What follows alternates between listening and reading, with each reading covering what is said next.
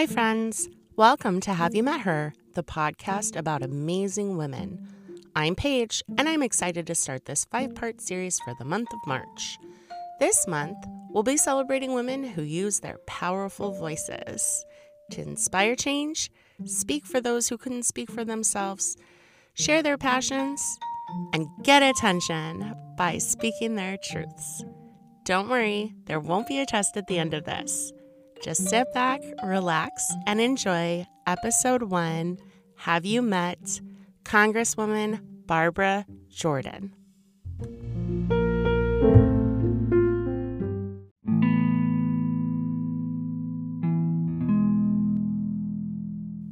Barbara Charlene Jordan was born in the 5th Ward of Houston, Texas on February 21st, 1936. She lived with her parents and her 2 older sisters, and all of her grandparents lived nearby, also in the 5th Ward. Barbara's favorite person was her maternal grandfather, John Ed Patton. Grandpa Patton adored Barbara and called her "my heart." He operated a junkyard, and every Sunday, Barbara and Grandpa would spend the day working side by side and talking. While Barbara's family was at church learning about sins, Grandpa Patton would talk to Barbara about loving yourself, working hard, and being a lifelong learner. Barbara loved that her grandfather talked to her like a person and not a little kid. He told her that she could do anything with her life, and Barbara believed him. Because of where the world was in the 1930s and 40s, and because Barbara was Black and lived in Texas, there was a lot of racial tension around her. But because she lived in the 5th Ward, surrounded by people who looked like her, most of the tension went over her head. She was happy with her life, even when her father started preaching and demanding that she attend church instead of spending Sundays in the junkyard. She still felt secure and liked her life. By the time that Barbara was in 3rd grade, she was physically larger than most of the kids in her class.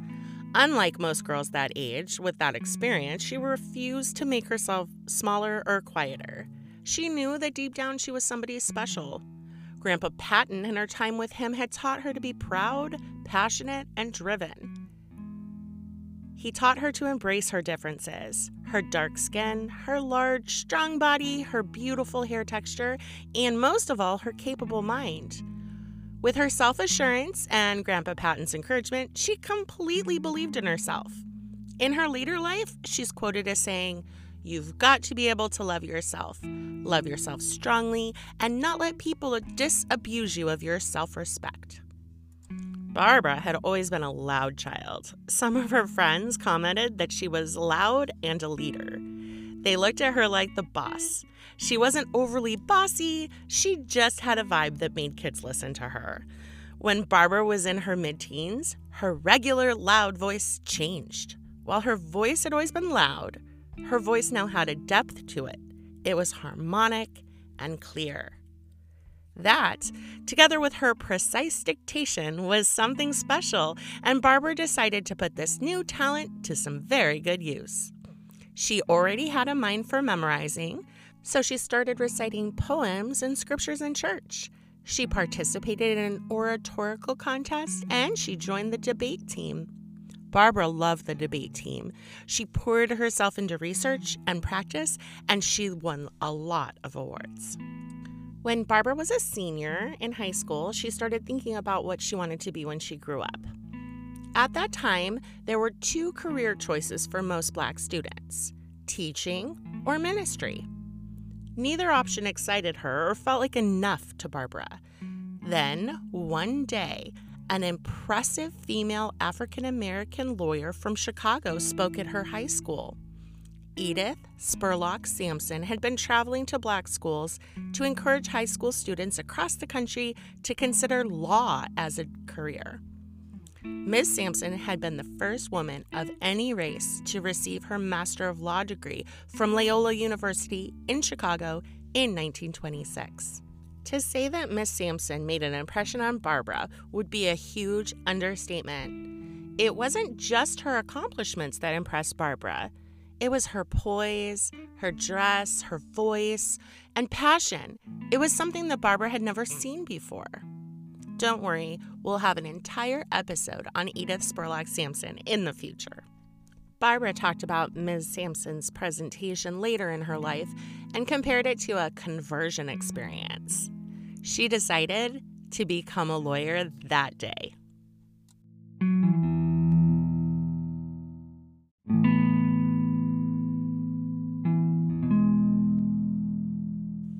Barbara, or BJ as her friends now called her, began college at Texas Southern University, pledging with Delta Sigma Theta sorority. The Deltas had distinct feminist leanings and believed that the role of women should be changed. They believed that women were just as entitled to a career as men were, and they also developed a legacy of social action and service in the African American community. It was a perfect fit for Barbara, although her father wasn't so thrilled. He wasn't willing to give her money for the sorority membership dues, so Barbara started babysitting and cleaning houses to finance her social activities. Barbara also joined the debate team at TSU. Tom Freeman was the debate coach, and he was considered like a showman debater. He was very animated and over the top almost. And lots of Barbara's teammates wanted to imitate his mannerisms and style. Barbara already had her own style and flair, but she was able to polish it well under Coach Freeman, and he said that Barbara was one of the best orators ever. He also pointed out that it was always very important to listen to what Barbara was saying instead of how she was saying it, or else anyone that listened to her would get lost in her performance. In 1952, the TSU debate team was scheduled to do some traveling so that they could debate against other schools. Coach Freeman wasn't comfortable with Barbara traveling with the team. He didn't want to compromise the reputation of a female student by traveling with a car full of men. Barbara previously had tried to soften up her look by curling her hair, wearing pearls and earrings, and putting on high heels. But she really wanted to travel with the team. So she cut her hair, started wearing boxy jackets and flat shoes. These changes gave her an androgynous look. It was a style that she was much more comfortable with. And after she revealed her new look, Barbara traveled with the team. During Barbara's time at TSU, she competed and mostly won in debates against all the local black schools and a lot of the white schools too. When she was a junior, there were students visiting from Harvard University for some debates, and she went up against them.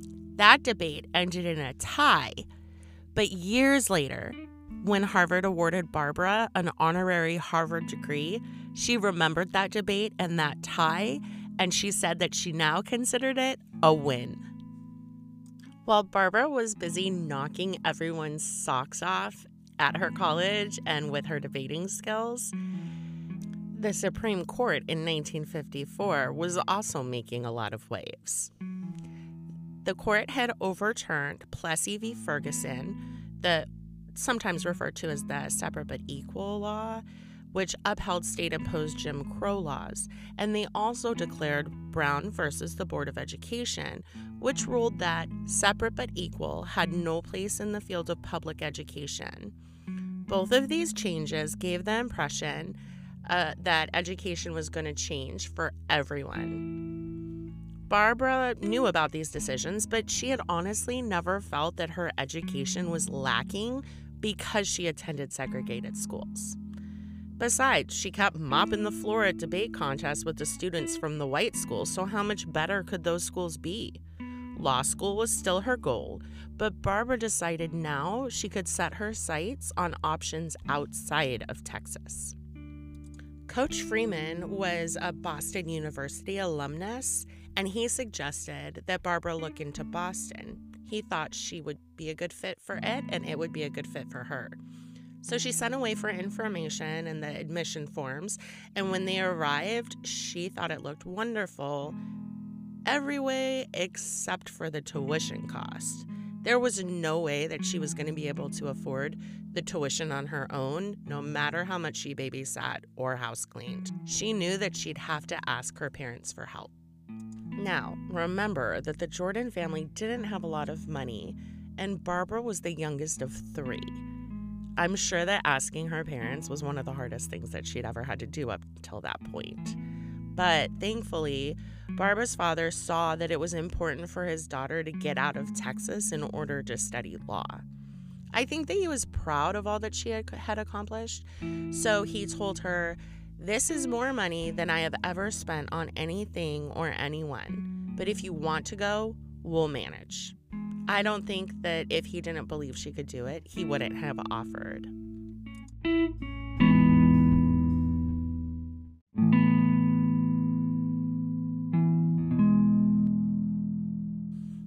Barbara went to Boston University School of Law and joined the first-year class of 250 students.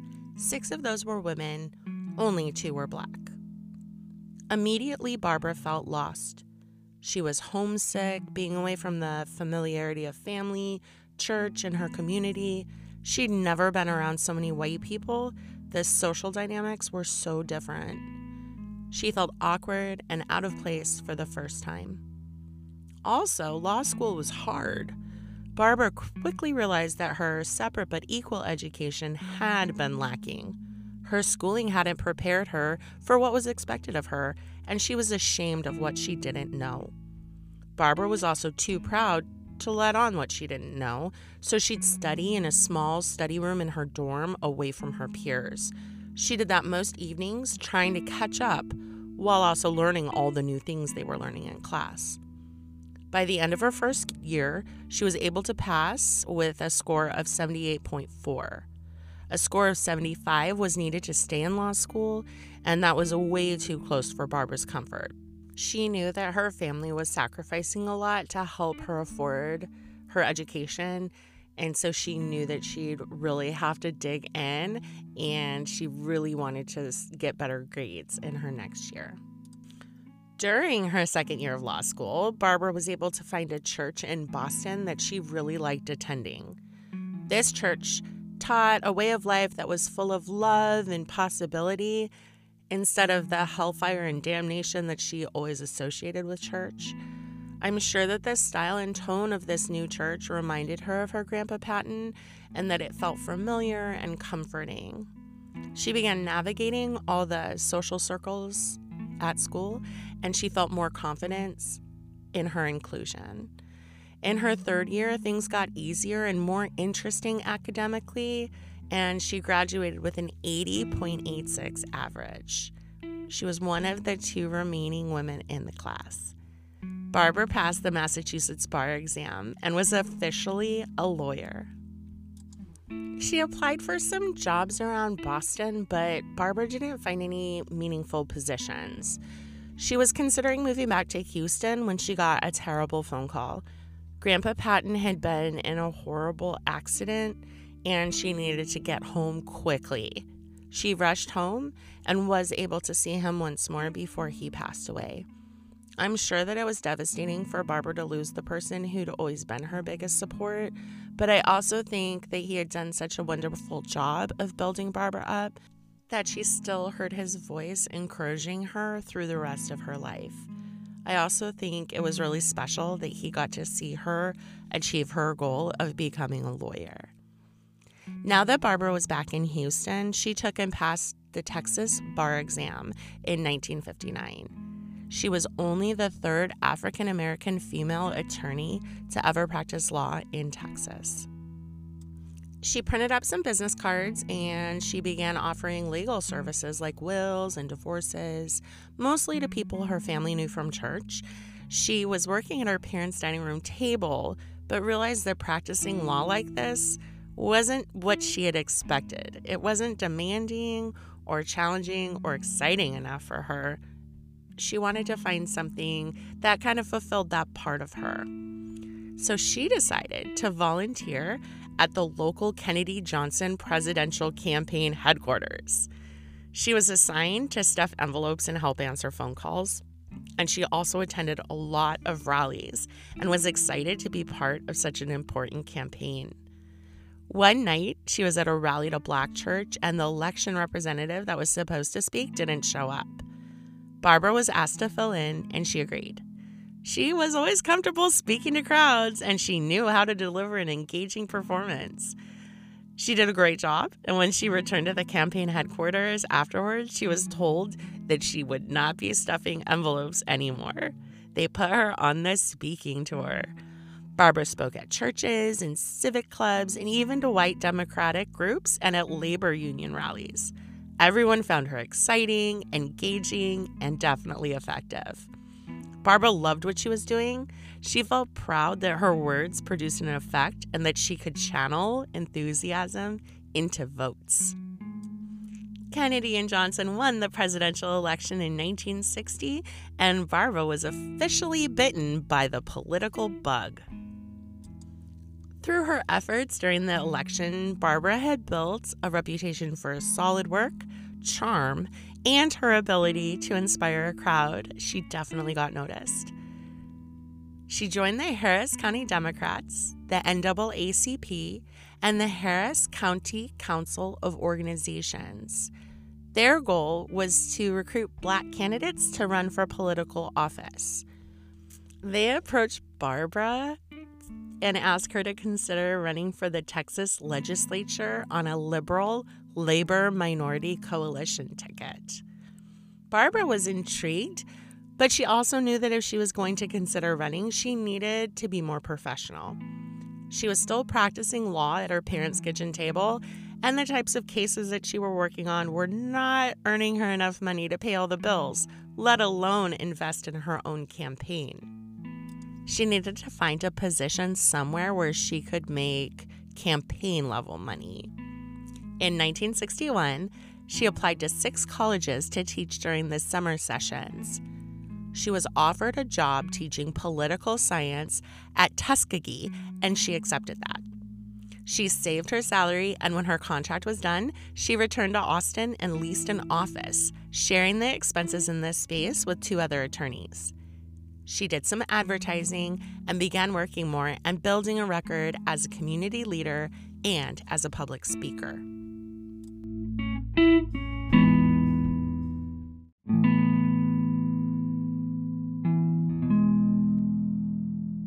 In 1962, Barbara Jordan agreed to run for the Texas House of Representatives. During her campaign, she spoke about changing the state funding procedures to break up the cash-rich University of Texas endowment so that they could spread that funding to other Texas colleges. She also spoke about the obligation that their community had to use welfare resources to take care of people who couldn't take care of themselves. Barbara was used to succeeding at anything she set her mind to, and so I'm sure she was disappointed, and her pride was definitely bruised when she lost that election. Barbara's family now decided that since she had the political adventure out of her system, it was time for her to settle down and get married, just like her sisters had. Barbara, who never had a boyfriend or even went on dates, responded with, "When I find someone as smart as me, then I'll get married." In 1963, she took a trip to Austin representing the NAACP. She stopped at the Texas Capitol building and observed the House of Representatives in action, along with the man who had beaten her in her election. She decided to run again. In 1964, while campaigning, she followed the advice of her financial supporters and bought more feminine clothes and tried for a softer image. She did resist the advice to get married because she believed that her passionate speeches and the backing of the right organizations would help her win. Even though Barbara received 97% of the Black vote, she lost again. Now, for a person as driven as Barbara, a person who believed that if she could just work hard enough, she could achieve anything, this second loss stung badly. She also felt some betrayal from those that supported her, those organizations and the people who advised her. She decided that she had relied too much on other people's opinions and decisions, and she told herself if she were ever to run for anything ever again, she would only agree to do it on her own terms. Now, around this time, Harris County Judge Bill Elliott offered Barbara a job as his assistant. She excitedly accepted, which made her the first African-American female administrator in Harris County. But she also said she'd only do it if Judge Elliott would give her time off to work at her own practice and also continue her political adventures. This new position allowed her to make more contacts, especially outside of her ward. It allowed Barbara to establish herself in a much bigger way, in a much bigger area. It was also nice to get a steady paycheck. Barbara was busy, but so were the Texas courts when they decided an important court case called Kilgurlin versus Martin. What that did was it required Texas to draw new state Senate and House districts. It shifted 6 of the Senate seats away from rural to more urban districts, and one of those was in the heart of the city where Barbara was working. Barbara wanted that seat so bad that she was willing to take a third chance at a political campaign.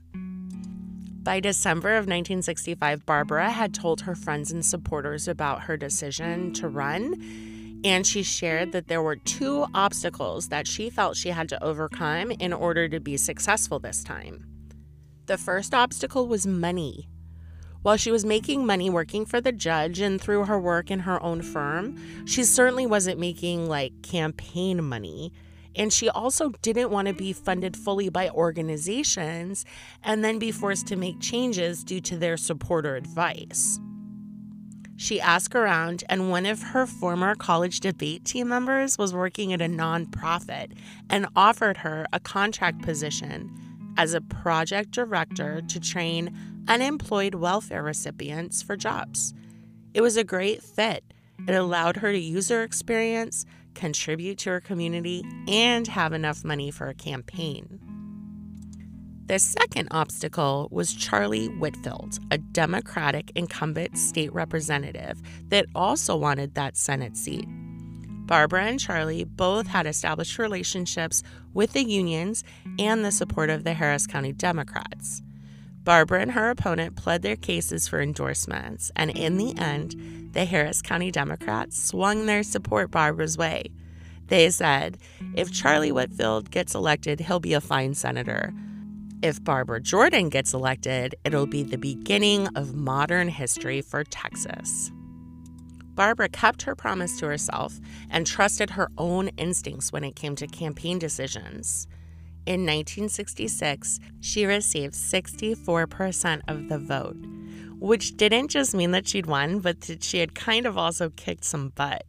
She'd become the first Black female state senator in Texas history and the first Black person to serve on the Texas Senate since 1883.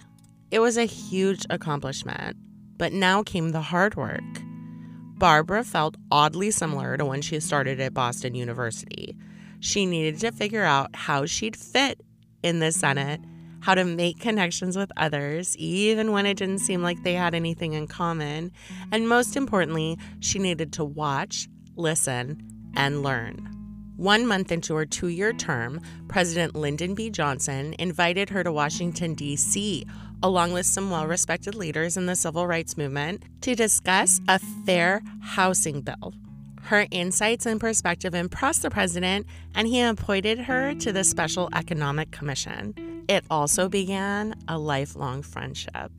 In 1967, Barbara presented her first bill, which fought discrimination in the workplace. The bill passed with a vote of 30-1. Barbara was also vocal against a voter registration bill that discriminated against those with physical disabilities, that made it so they couldn't write their name or mark their voting ballots without accommodation. We all know that politics can get a little messy and politicians can be a little loud and abrasive, but during Barbara's first year of service, she learned a valuable lesson. She said, "Personal control is what is important, and that's not always easy. But if you explode along with your exploding adversaries, then all you have is a shouting match, and nothing is ever resolved. In situations of that nature, you just hold onto your insides as tightly as you can and hope that others will just simmer down. When the session ended, Barbara Jordan was named Outstanding Freshman Senator. She'd clearly won the respect of her colleagues and the voters. In 1968, Barbara ran unopposed for her second term. She was so well respected that no one wanted to run against her.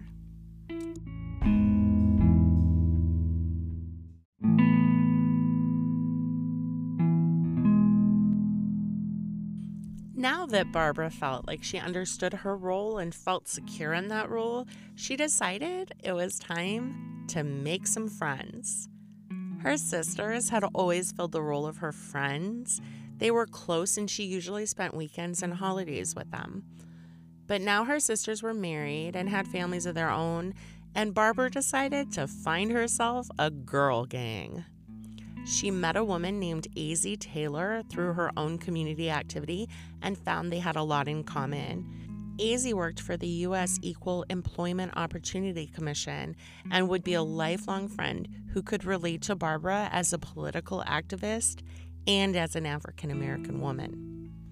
Barbara had also met Ann Appenzeller, who was the director of the YWCA in Austin. Anne had a group of friends that quickly began including Barbara in their social circle. Betty Whitaker, who was a social worker, and Nancy Earle, who worked at the Measurement and Evaluation Center at the University of Texas. These women were white, and they enjoyed activities that Barbara had never tried before. Camping, hiking, fishing, outdoorsy activities that Barbara grew to love and appreciate. These women were easy to be with. They cared about ideas and issues, but they didn't expect Barbara to be on all the time. These women became her first real friends, outside of the justices and her sisters. With them, she could relax, and she felt safe being herself. And herself wasn't the typical woman around that time. Our friend BJ had always enjoyed a few beers and had been sneaking cigarettes since she was 14 years old. While serving in the Senate, she also discovered that scotch and poker were the perfect accompaniments to building rapport with her Senate peers. I love that Barbara knew what she liked and that she had a little bad girl energy about her. In 1969, Barbara started her second term in the Texas Senate. She knew that now she understood her position and had gained the respect of her peers, that she could really start to push to make changes. Two of the focuses during this term were helping pass the first minimum wage law in Texas. The press at the time called this a miracle, and although Barbara had to lower her number from $1.60 an hour to $1.25 an hour in order to gain the necessary support, she was really proud of this. Barbara was also instrumental in helping push through the first increase in benefits in 12 years for workers who were injured on the job. During her time in the Texas legislature, Barbara sponsored or co-sponsored over 70 bills. Barbara was getting things done, and people were noticing. In 1971, Harper's Bazaar magazine published a list of the 100 women in touch with our time, and Barbara was included. Also, in 1971, Houston declared October 1st, 1971 as Barbara Jordan Day. As Barbara was being celebrated, more districting changes were happening in Texas. Those changes created a new U.S. congressional district. The new district was made up of a huge amount of Barbara Jordan supporters, and she wanted to run, and she expected to be elected. She wasn't unopposed, and she didn't want to appear too cocky, so she knew she'd have to fight hard and fight strong. Barbara kicked off her fundraising with a fancy event. 1,500 people attended. The Lieutenant Governor of Texas and the Mayor of Houston made speeches in support of Barbara, but the highlight of the evening was the appearance of former President Johnson. He spoke to the group and said, "Barbara Jordan proved to us that black was beautiful before we knew what that meant. She is a woman of keen intellect and unusual legislative ability. She is one of the most capable, caring ladies that I know." Barbara formally entered the U.S. congressional race in December of 1971. In March of 1972, Barbara was elected president pro tem of the Texas Senate. This meant that she worked as an assistant to the lieutenant governor and would serve as the governor if both the governor and lieutenant governor happened to be out of the state at the same time. This position made her the first Black woman in America to oversee a legislative body. During the primaries in May, Barbara received 80% of the vote against her Democratic opponent and was expected to do almost as well against her Republican opponent in November. But before we get to that, we have to talk about the day that Barbara Jordan got to be governor of Texas. On June 10th, 1972, the governor and the lieutenant governor arranged to be out of state on the same day, leaving Barbara with the opportunity, through her role as president pro tem, to be the acting governor. Her day began with breakfast at the governor's mansion, and then she made her way down to the Capitol to be sworn in.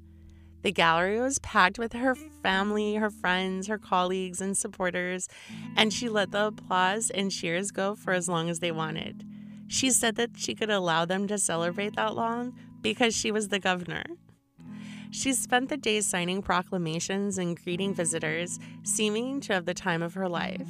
This day, although temporary, made her the first Black woman governor of any state. During the afternoon, her sister let her know that her father, who'd been there earlier in the day, had gotten sick and they'd taken him to the hospital. Barbara went that evening to check on him, and she learned that he had suffered a stroke. He passed away the next morning, and Barbara said that she believed that if he could pick any day to die, it would have been after he had seen his daughter sworn in as governor. Barbara focused on the election and won her seat in the U.S. House of Representatives. The national news media celebrated Barbara's victory, and it seemed like everyone wanted to interview her. They wanted to invite her to events, request speeches and photographs. She was happy to oblige, but the invitation she was most excited about came from President Johnson. He invited her to attend the celebration of the opening of his civil rights papers to the public in December. She felt honored to spend time with her mentor. Now that she had won her seat in the House, she had to decide which committee assignment that she wanted to request. Because she was a new Congresswoman, she wanted to make a good choice, but she also knew that her request would be at the bottom list of priorities. She reached out to President Johnson and asked his advice. He recommended that she request the Judiciary Committee. She had another one in mind, but decided to go with his suggestion, and that's where she was assigned. Barbara Jordan was sworn into Congress on January 3rd, 1973. On January 22nd, Barbara got another sad phone call. It was the news that President Johnson had died. She spoke of what he had done, but also what President Johnson had meant to her personally. She said, "Lyndon B. Johnson made me believe that I could be president of the United States. I believed it because he believed it. Can you imagine what such faith does for one's self-concept? No limits, free to soar, a level playing field, no artificial boundaries." He was saying to me, "Believe in yourself as I believe in you." I loved him and shall miss him. Barbara approached Congress the same way that she approached any new challenge. She poured everything she had into it. She worked 14-hour days and was always reading and studying. She studied the Constitution often so that she could always refer to it. She felt that if she didn't understand the history of a lot of the issues that arrived on the Congress floor, she should research them. She wanted to understand completely so that she felt she was able to have a complete opinion.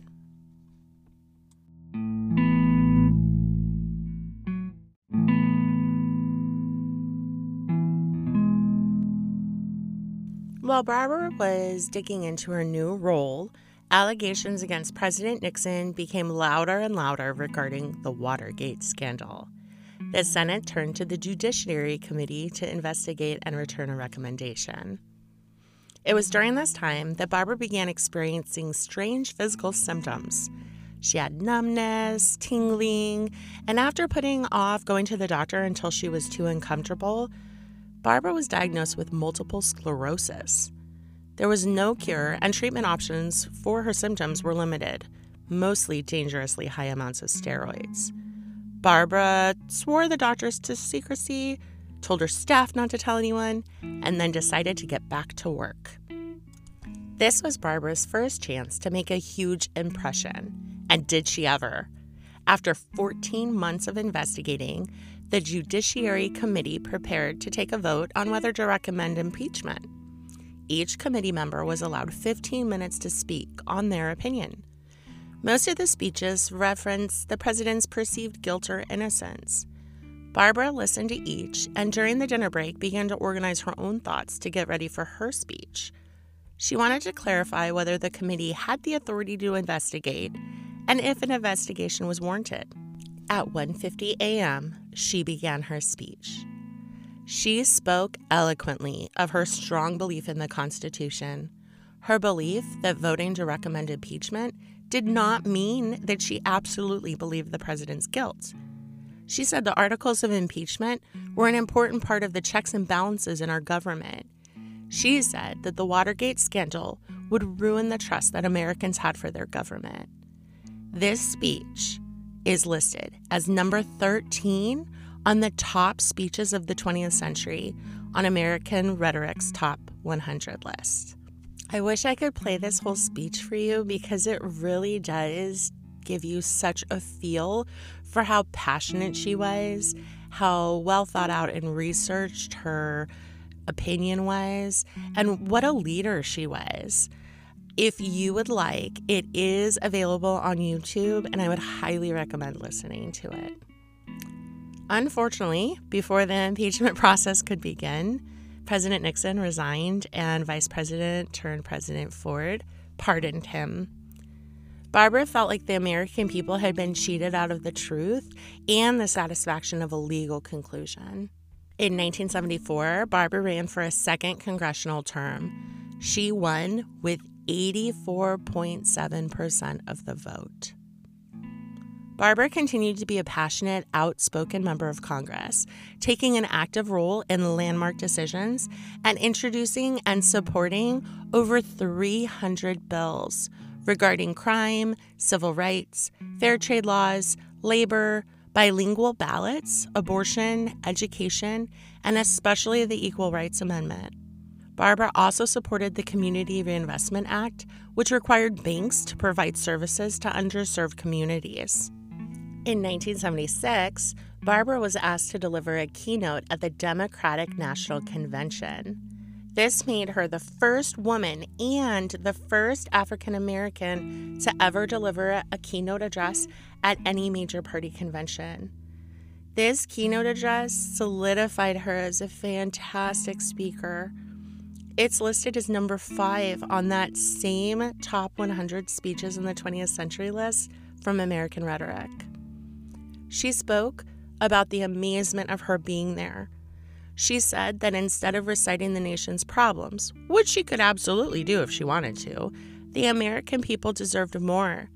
They deserved a national community. They deserved to see the promise of America fulfilled, a society where all of us are equal. The applause before, during, and after her address was insane. Even though Barbara wasn't listed as a candidate, she still received a delegate vote for president. Barbara was fiercely private about her life outside of her positions. She never married, probably because she never met anyone as smart as she was. But Nancy Earl, one of those friends that Barbara had made and gone camping with, had moved in with Barbara. Maybe they were romantic partners. I hate to say definitely yes, because neither woman ever acknowledged a romantic relationship, but they were definitely partners and the very best of friends. Nancy helped her with some of her speech writing, and as Barbara's multiple sclerosis progressed, she also served as her caretaker. In December of 1977, Barbara called a press conference to announce that she would not be seeking re-election. She dodged and denied any questions or claims of illness, but in reality, the physical toll on her body was becoming too much. Barbara Jordan never slowed down, but it was time for her to find a new direction. Barbara accepted a position as a professor at the Lyndon B. Johnson School of Public Affairs at the University of Texas in Austin.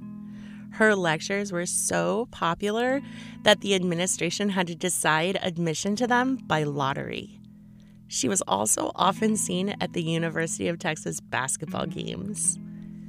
She withdrew from public life, but would make appearances for causes that she considered worthy, although she noticeably used a cane, walker, and then a wheelchair over time. Barbara loved to swim in her backyard pool. It helped relieve some of her symptoms, but in 1988, she drowned. Nancy found her and was able to revive her, but after this, Barbara had struggles with reoccurring pneumonia. 1994 was an eventful year for Barbara. She was appointed to chair the U.S. Commission on Immigration Reform. She served in this position until her death.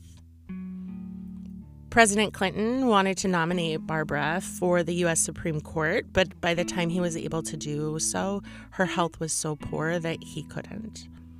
But he did award the Presidential Medal of Freedom to Barbara for having dramatically articulated an enduring standard of morality in American politics and for capturing the nation's attention and awakening its consciousness. Barbara had received many awards and recognitions in her life, but this was one that she was particularly proud of. 1994 was also the year that Barbara was diagnosed with leukemia. It was believed that the leukemia was probably caused by the aggressive treatment of her MS symptoms. It was a hard diagnosis for Barbara to receive, but she said she was just going to go on living until the day that she couldn't anymore. On January 17th, 1996, Barbara Jordan died of pneumonia. In her pocketbook at the time of her death were 2 photos of her grandpa Patton and a palm-sized copy of the U.S. Constitution. She was buried in the Texas State Cemetery, the first African American to be buried with this honor.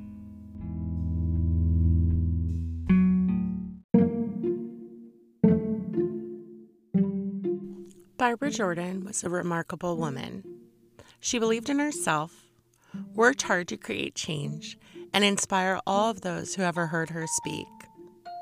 She was fiercely loyal, and she challenged many of the stereotypes of women of any color, but especially Black women, throughout her life. I feel inspired by Barbara, which is one of the reasons why I'm doing this podcast. I'm using my voice. I hope that you've enjoyed hearing about Barbara Jordan, and I hope that next time you face a challenge, you remember that you're special and that you can channel a little bit of Barbara's confidence and passion and just be as loud as you need to be. Please visit our Instagram, Have You Met Her Podcast, for the resources used in researching Barbara Jordan. Rate and review the podcast and tell your friends. And if you have an idea for a future episode, please email me at haveyoumetherpodcast@gmail.com. Remember to subscribe so that you don't miss an episode. We'll see you next week.